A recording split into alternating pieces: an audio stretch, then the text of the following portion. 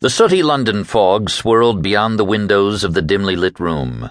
The street lights in the dark thoroughfare below were haloed with a greenish haze. Big Ben, in the distance, tolled twice.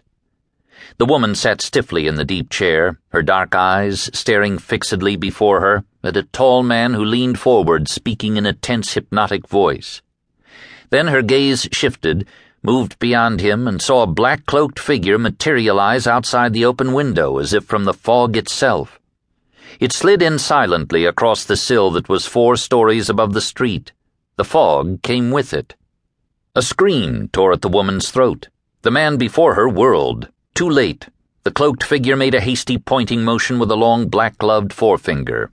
The woman's companion slumped to the floor as if sleep, swift and all-embracing, had suddenly, inexplicably enveloped him. The woman's horror-stricken cry stopped abruptly, and then, as the shadowy figure glided swiftly toward her, began again, hysterically.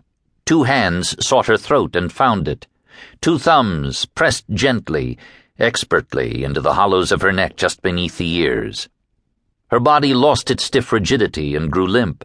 Her final scream stopped, half-uttered. Her head dropped loosely against the chair back, its chin tilted.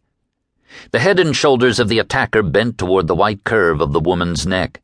The shadow that the dark thing threw, high on the wall, was monstrous and evil.